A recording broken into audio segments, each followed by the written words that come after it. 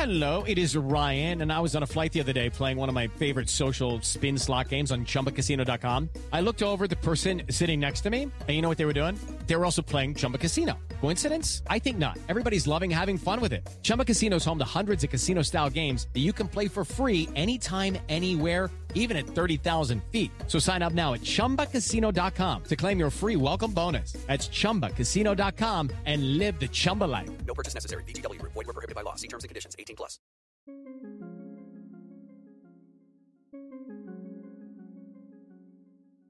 Here's a brain bender for you.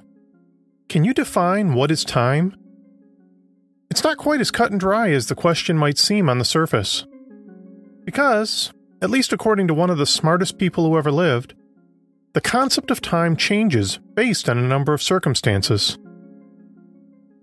None other than Albert Einstein once posited that there is no absolute time. Einstein theorized that time changes with the motion of a particular observer. We tend to treat time as a linear concept, with one event leading to another. But in Einstein's theory, the past, present, and future need have no fixed status. And that, in theory, they can be perceived in varying order. I know, trippy, right? Einstein's special theory of relativity draws no conclusions about seeing the future. In fact, Einstein didn't seem very interested in the concept. But if Einstein was right, and being Einstein, odds are he was, then the idea that we can see the future might not be so crazy after all. But if seeing the future is at all possible, then this calls into question the nature of time itself. Because if the future can be seen, then it must already exist. This, of course, then brings into question bigger philosophical questions of predestination and free will. One evening in Paris in 1788, the Prince de Beauvau held a dinner party for members of high society. It was a swanky gala, and to get on the guest list you had to be someone pretty special. The prince was considered to be a scholarly man with a wry sense of humor, and he insisted that he surround himself only with like-minded people who were able to match wits with him. Writers, lawyers, members of the French Academy, ladies of title, all the sort of people who were known for their conversational gift of gab. Among those in attendance that evening was a writer named Jacques Cazat, who had made a name for himself with the publication of his occult romance, Le Diable Amoureux, The Devil in Love. The dinner was a smashing success. The food was exquisite. We don't know the exact menu, but being this was France and catering to the wealthy elite, we can guess it was probably pretty good. That evening the wine flowed freely, which helped the conversation along as well. They talked about everything: sex, religion, politics. Soon the conversation turned from extolling the virtues of the French philosopher Voltaire to the very real possibility that revolution may soon sweep through France. This was one of those ideas that everyone scoffed at. The thought that the peasants might rise up against the wealthy was ludicrous. They were just peasants after all.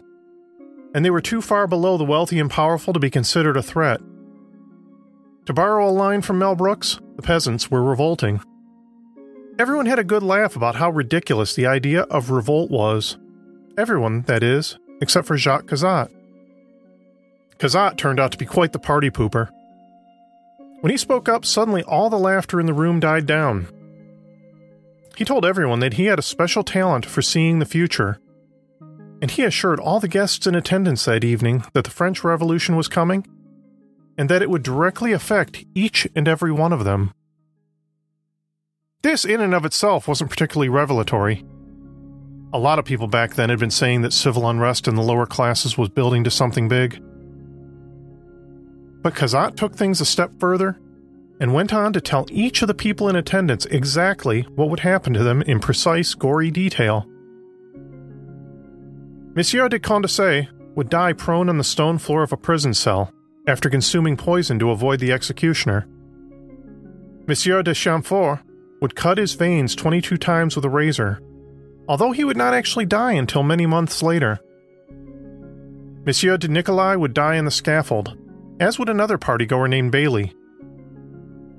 It was at this point that a man named La Harpe, a free thinker and a staunch atheist, finally stood up and objected. This sort of talk was madness, and he would hear none of it. But Kazat responded by telling La Harpe that he had a special fate in store for him. Rather than dying, he was going to repent his atheist ways and become a Christian. By now, everyone was clearly uncomfortable and starting to look for the exits. But Kazat wasn't done. He went on to describe the fates of several other people in attendance that evening, adding that not even the King and Queen of France would be spared during the coming revolution. The guests left that night feeling more than a little unnerved, but that was just the beginning. Within a year, the French Revolution did begin, precisely as Jacques Kazat predicted. And what's even more disturbing is that every single one of the predictions he made about his fellow dinner guests that evening came true. Right down to La Harpe renouncing his atheism and joining the church. But there was one thing even Kazat failed to predict: his own death. In 1792, Kazat himself would be dragged through the streets in order to face the guillotine. Stories about people who claim to be able to predict the future have been around for practically as long as there has been written history. And whereas it's easy to write many of these stories off as simple coincidence, when you hear some of the details of these stories, it might just call into question your concept of time itself. I'm Nate Hale, and I predict you'll keep listening to this show. And this is The Conspirators.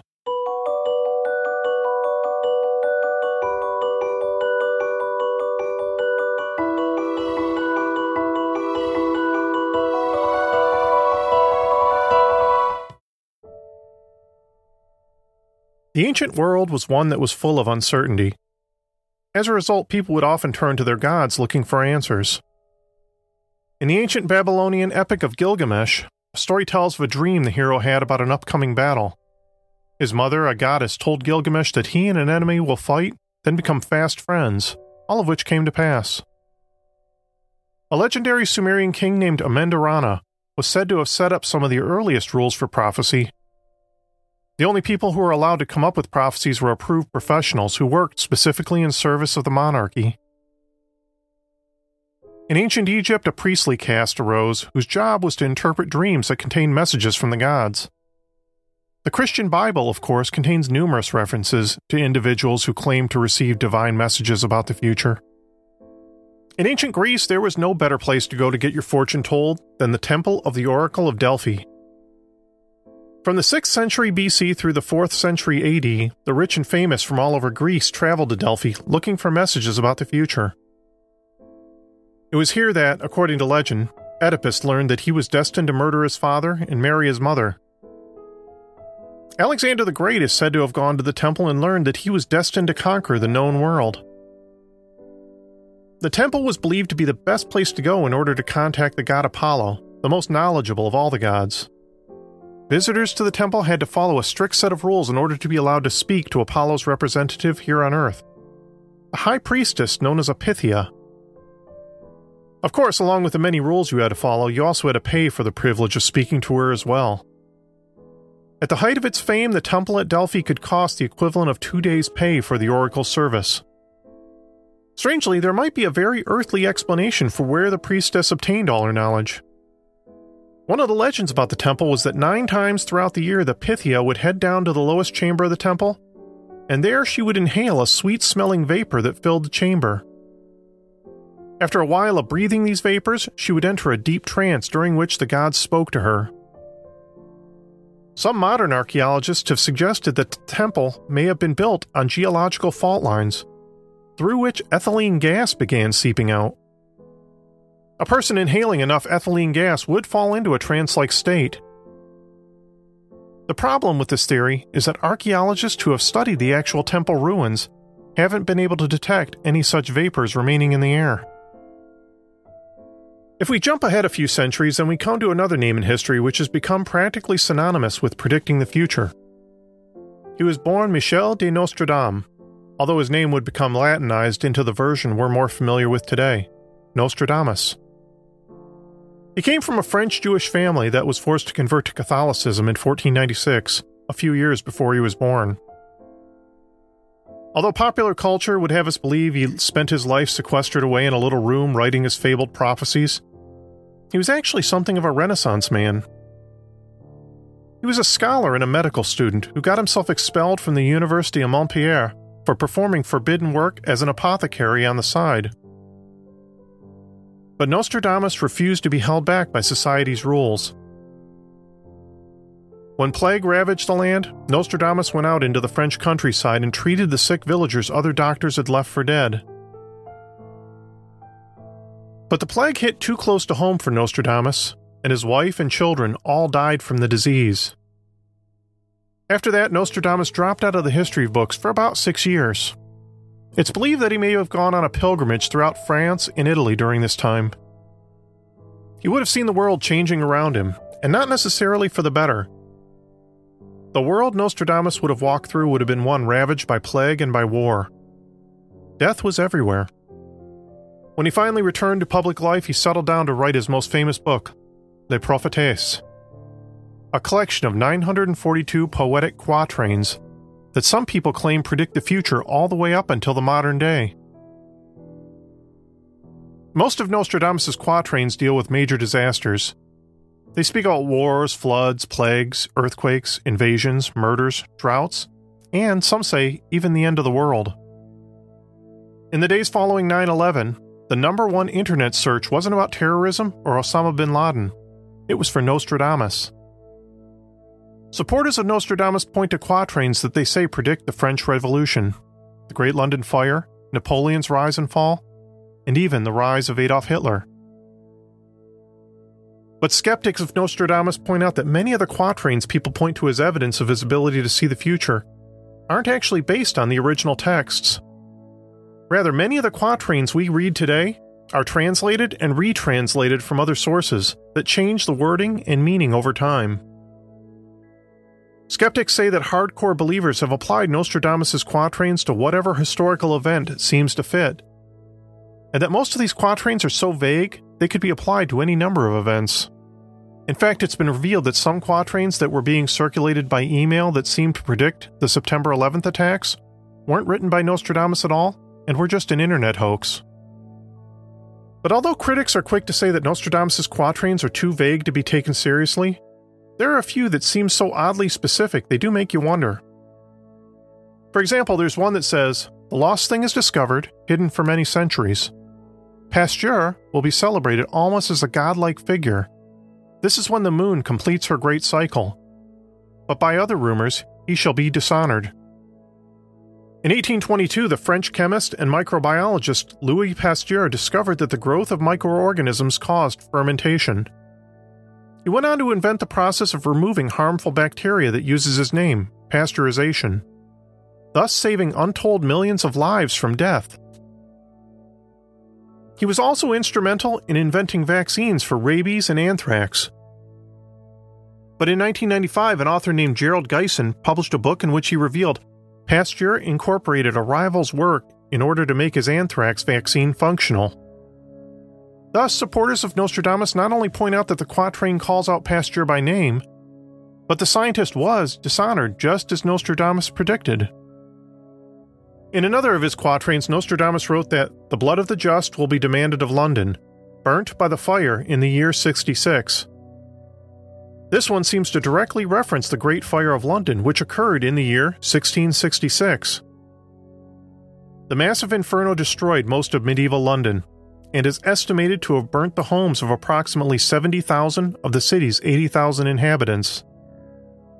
As for the rise of Adolf Hitler, supporters of Nostradamus point to two quatrains that they say directly reference the German dictator.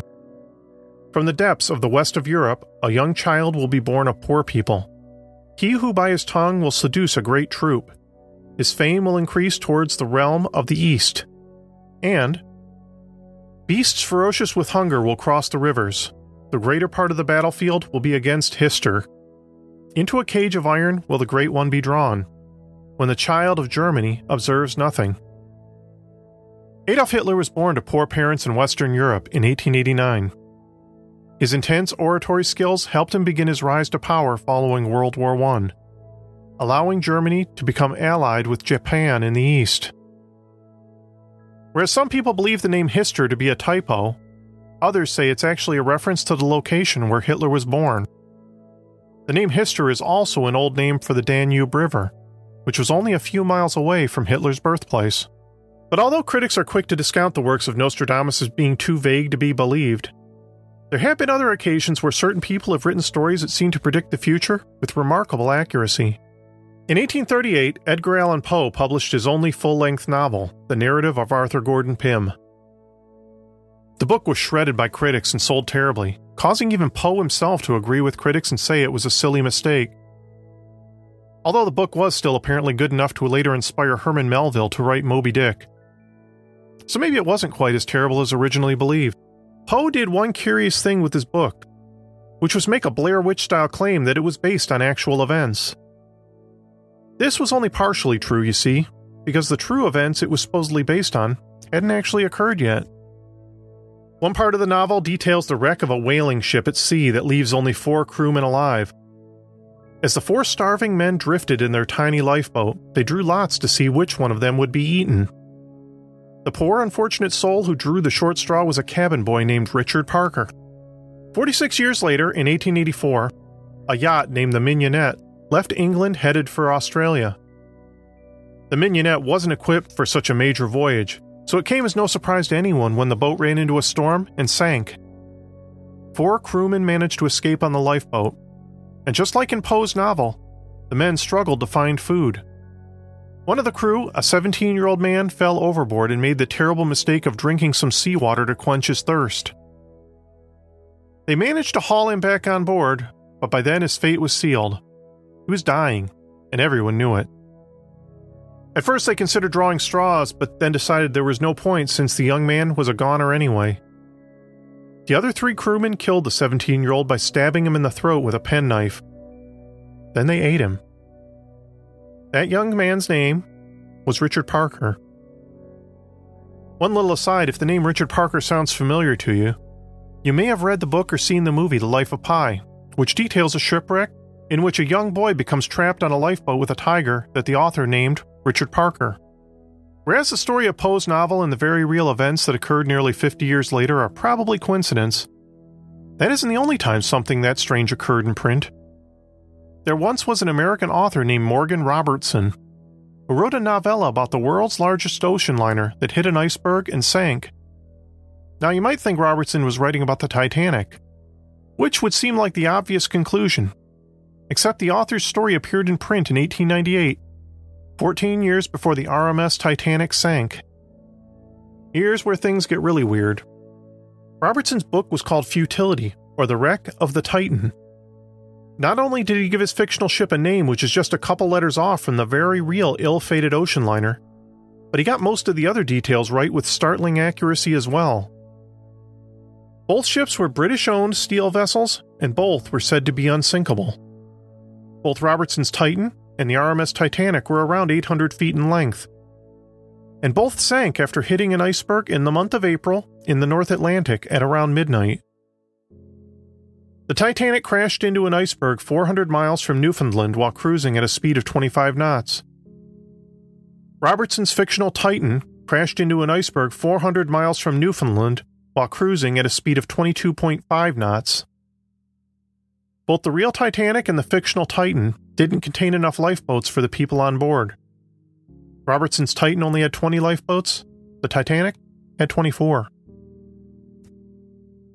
Both ships carried roughly the same number of passengers, 2,500 for the Titan and 2,200 for the Titanic. Although later editions of the book would change it to 75,000 tons of displacement for the Titan, in the original 1898 edition, the boat had a displacement of 45,000 tons. The Titanic's displacement was 46,000 tons.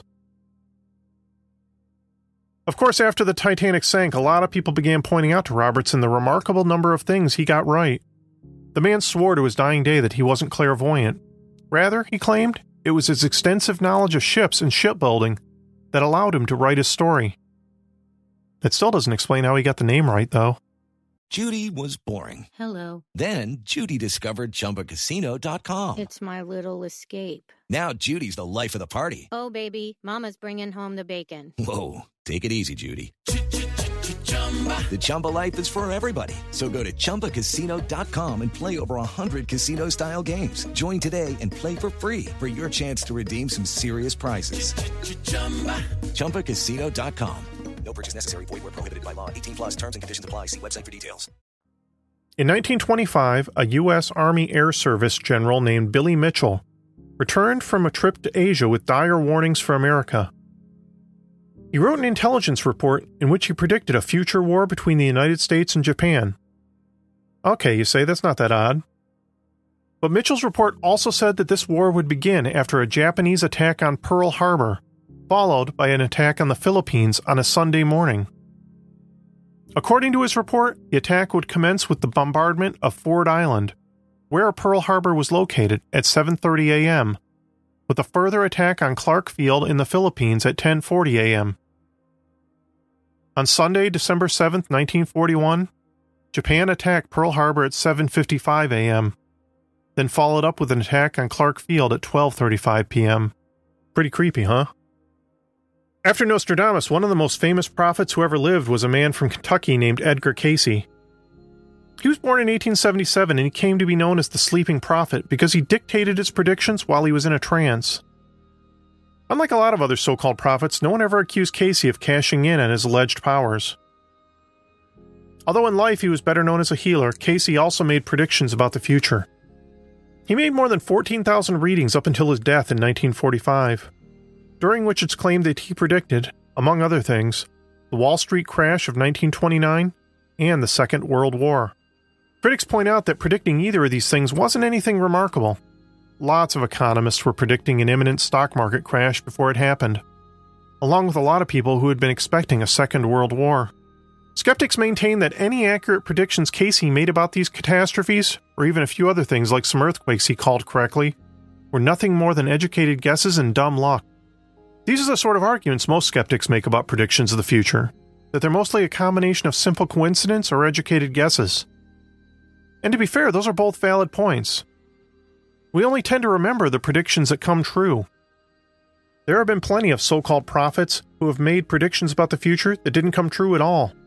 Cayce, for example, also predicted a massive earthquake that would shatter the western part of the United States in the year 2000, causing massive flooding in Japan and changing the coastlines of Europe forever. All of which, as you're probably aware, never happened. Cayce further undermined his credibility when he made several predictions about the fabled lost city of Atlantis. Cayce claimed that many of the subjects of his psychic readings were reincarnations of ancient Atlanteans, and he also predicted that the fabled sunken city would rise from the sea in the 1960s.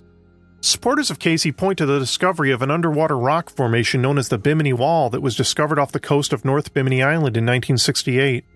The wall consists of a series of enormous squarish limestone blocks laid out in what appears to be a half-mile-long path. Whereas most geologists claim the Bimini Wall, or the Bimini Road as it's sometimes called, is nothing more than a natural rock formation, there are some people who believe it's a man-made structure, and one of the last remaining signs of the fabled lost city of Atlantis. Before we continue, I wanted to take a moment to tell you about our sponsor for this episode, HelloFresh. HelloFresh is a meal delivery service that shops, plans, and delivers step-by-step recipes and pre-measured ingredients so you can just cook, eat, and enjoy. When you sign up for HelloFresh, you get to choose your own delivery date so that you can work it into your own busy schedule. They have 3 plans to choose from: Classic, Veggie, or Family, which saves you time since you won't have to worry about time-consuming meal planning or grocery shopping. All their family meals are fuss-free and will appeal to even the pickiest eaters you know. Most meals can be completed in 30 minutes or less, and if you're really in a hurry, they also include a 20-minute meal on the Classic menu when you really don't have the time. You can look forward to your HelloFresh box delivery as the highlight of your week, knowing dinner just got that much easier. I just got a new delivery and made some really tasty meals myself, including some delicious maple glazed pork chops. The box came right to my doorstep, and the step-by-step recipe cards it came with made the cooking process as easy as can be.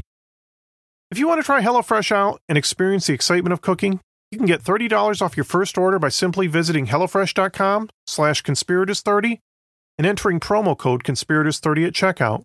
Thanks again, and now back to my show.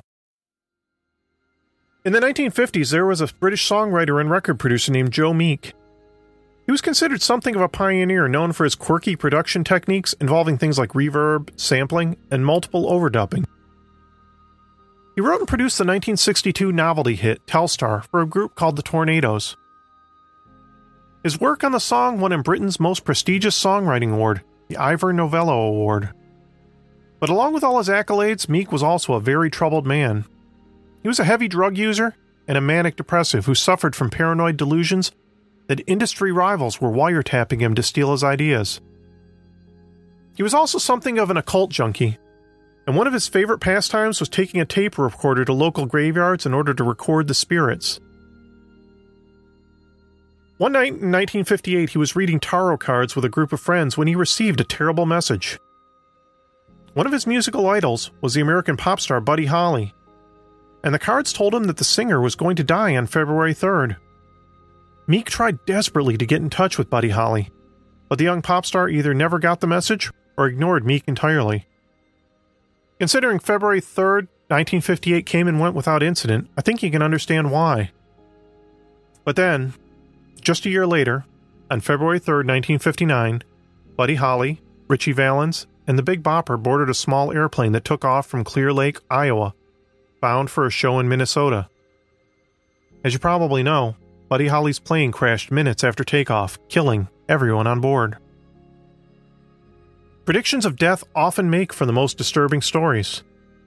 They also make for some of the best documented stories as well, since it's possible to go back and confirm when an individual claimed to have predicted a major tragic event. There are few better examples than that of what happened in a small mining town in Wales in the 1960s. October 21st, 1966 was a cold, raining morning in Aberfan, Wales. The rain had been pouring unrelentingly for weeks. That morning, children left their homes bound for school amid a dense fog that blanketed the town. Mothers kissed their children and waved goodbye, completely unaware that for many of them, it would be the last time they ever got to do so. 240 students gathered that morning in the red brick Pantglass Junior School for morning assembly. The children were excited because later they'd all be dismissed at midday for a half-term holiday. Only none of that would come to pass. Just minutes after being dismissed from the morning assembly, disaster struck. The town lay in the shadow of Mount Pleasant, atop which was the Merthyr Vale coal mine. The mine had been in decline the last few decades, and the constant deluge of all the rain triggered a massive landslide that morning, devastating everything in its path. That included the Pantglass Junior School. A thick black slurry of mud and rock buried the school within seconds. In total, 116 children and 28 adults were crushed by the thick black muck. Over the months that followed, a psychiatrist named Dr. John Barker would collect together 76 letters from people who claimed to have predicted the disaster. Of those, 24 of them were written by people who shared their premonitions with others. One person reportedly dreamed the word Aberfan in giant letters. Others dreamed of thick, billowing smoke surrounding groups of children. But of all the letters Barker received, none was more disturbing or specific than one that told about a 10-year-old girl named Errol Mae Jones. Just one day before the disaster, Errol told her mother that she dreamed she went to school, only the building wasn't there anymore. Something black had come down and covered it all up.